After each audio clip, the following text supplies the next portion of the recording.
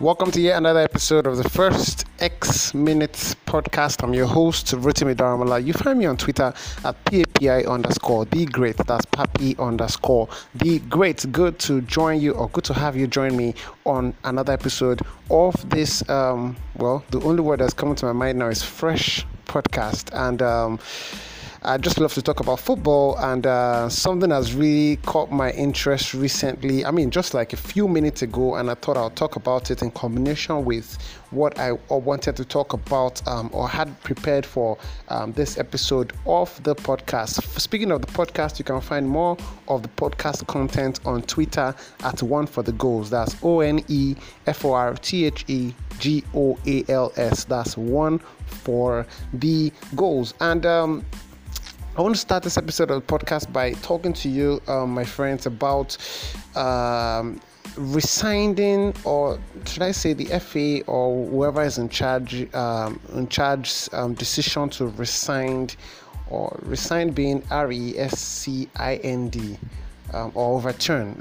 I think that's more basic. I've been learning a lot about the Feynman's technique, by the way, where you have to break things down and explain it to people like as if they are 5-year-olds. So instead of using the word resign, which sounds like a very technical big word, I'll use the word overturn.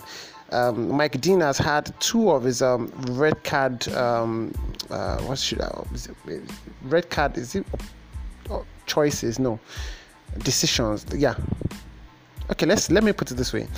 Mike Dean of the English Premier League has had two of his refereeing decisions in the past week overturned by the regulatory body in charge of the English Premier League.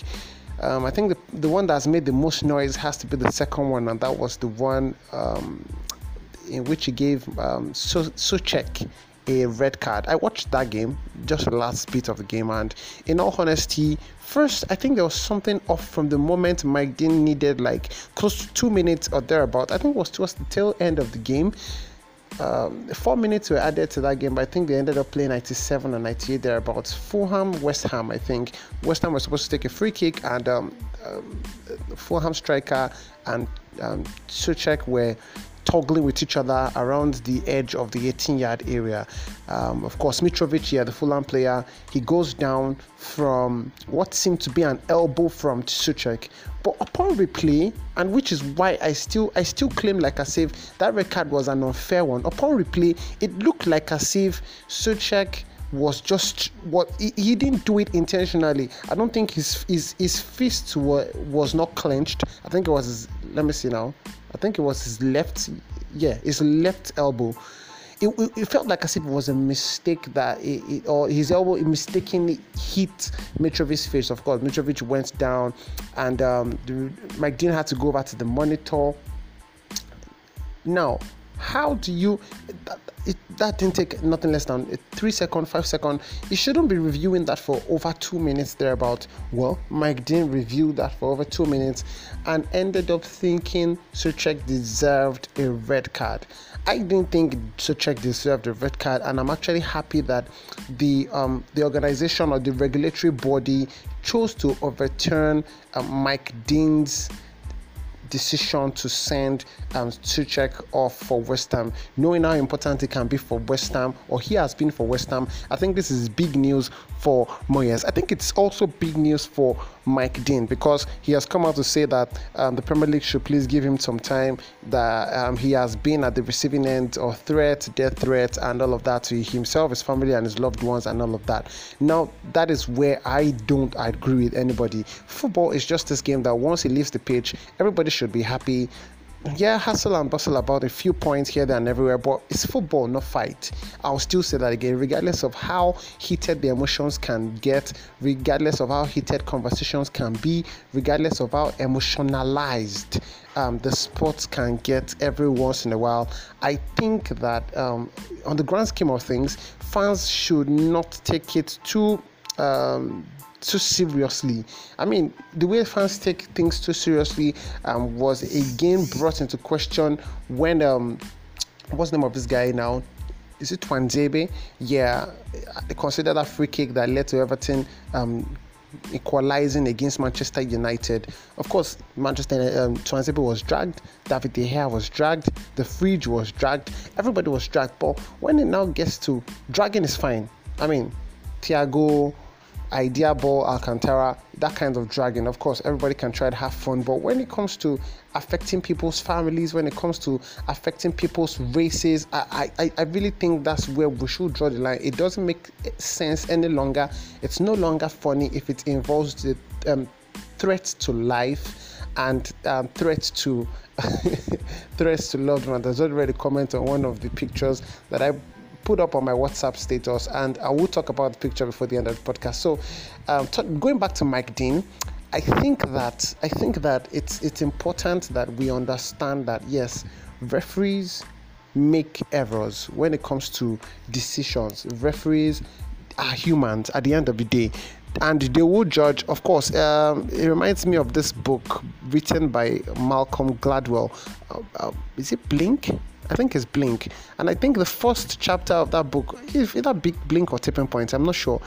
The first chapter of that book spoke about how there were some group of people who made identical sculptures of an existing sculpture. Of course, sold it for the price that the existing original sculpture should have gone for, and until somebody who was really, really renowned came and looked at it, and they had to look at it again and again and again and again and again. For them, most of them, they have officiated games for so long that whatever calls they try to make at this moment are almost always instinctive. VAR or not, VAR just amplifies the instinct that is already there. So he looks at the monitor and sees the flailing arm, not necessarily flailing, and not flailing, so to speak.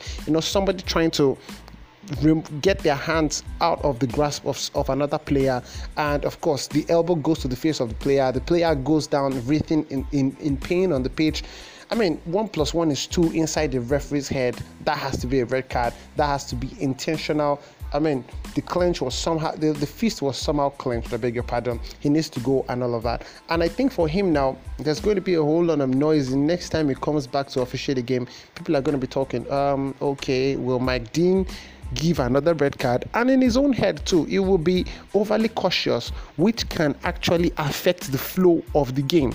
So nobody wins at the end of the day. It's an error that has been amplified again, and it will hurt the game on the long run. So I think for Mike Dean, I don't know. I really can't propose a way forward right now, because I think of it, Mike Dean is somewhere right now thinking of how 2 of his refereeing decisions have been reinstated or overturned, and how it affects his career.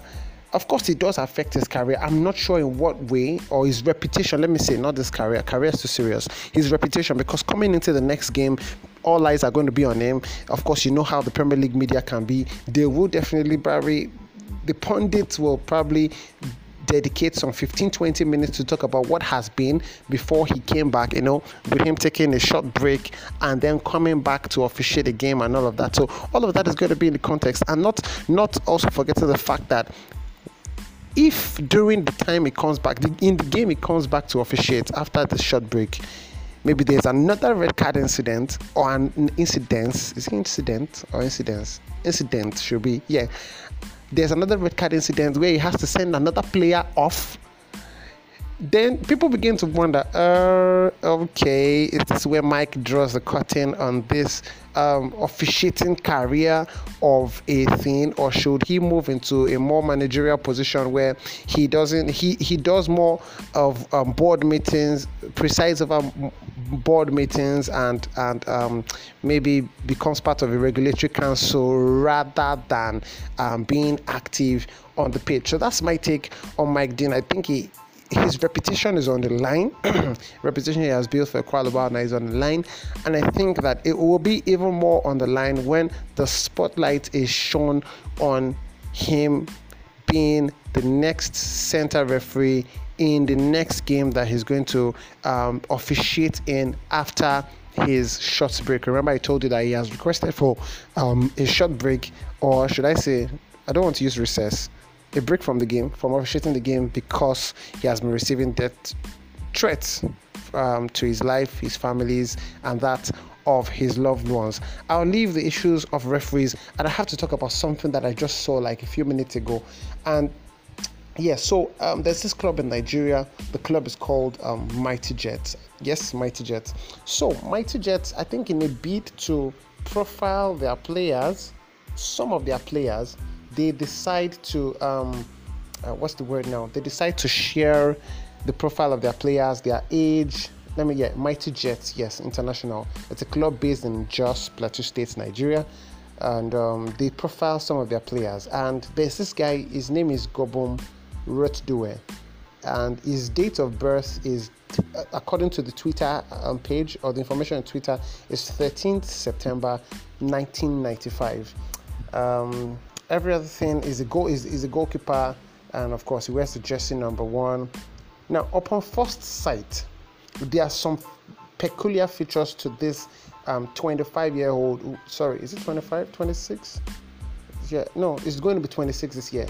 25 going on 26 this year. There's so many peculiar features about his face. I'm looking at his face now as I record this podcast, and I'm going to zoom in on one of the pictures. You can find the the picture on Twitter, Mighty Jets Int. That's MIGHTYJETSINT.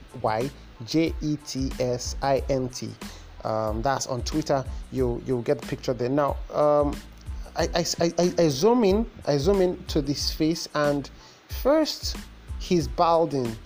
No, it's not. No, there's a difference between balding and he's bald. I mean, he's gone way past the balding stage. He's bald, and his balding even comes with a bit of gray hair on his right ear. The right ear's the hair that's close. The hair here is HAIR. That's the hair that is closer to his right ear. EAR. It's green already. So a bit of it is green already. Now, he's not heavily bearded, but of course he has the mustache, he has the beards, and part of the beard is graying too. Not all, but it is visible, very visible. Upon closer look, you see that part of the gray of the beard is graying, part of his hair is graying, and he is bald. Well, I'm bald too. I'm young. Maybe not as young as he claims to be, but when a club puts out the picture of a bald man that is graying, has green beards, and claim that he's 25 years old, I don't know. Trust me, I don't know.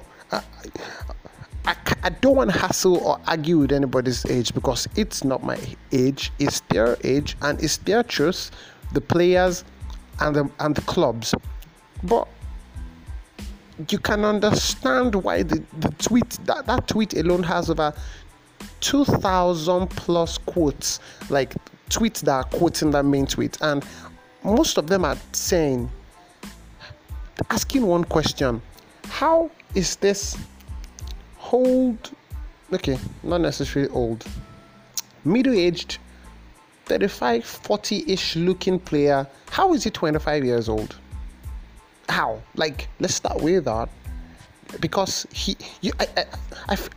as you watch this podcast, you probably can just take a pause, check Twitter, and check for this picture I'm talking about, and make your own decision yourself. I'm just asking questions. I haven't concluded, but I'm just saying, can a 25-year-old man or boy or lad or youngster, or okay, a 25-year-old should be a man, yeah, okay, that's a 25-year-old young man, can he have graying hair? Can he have graying beards?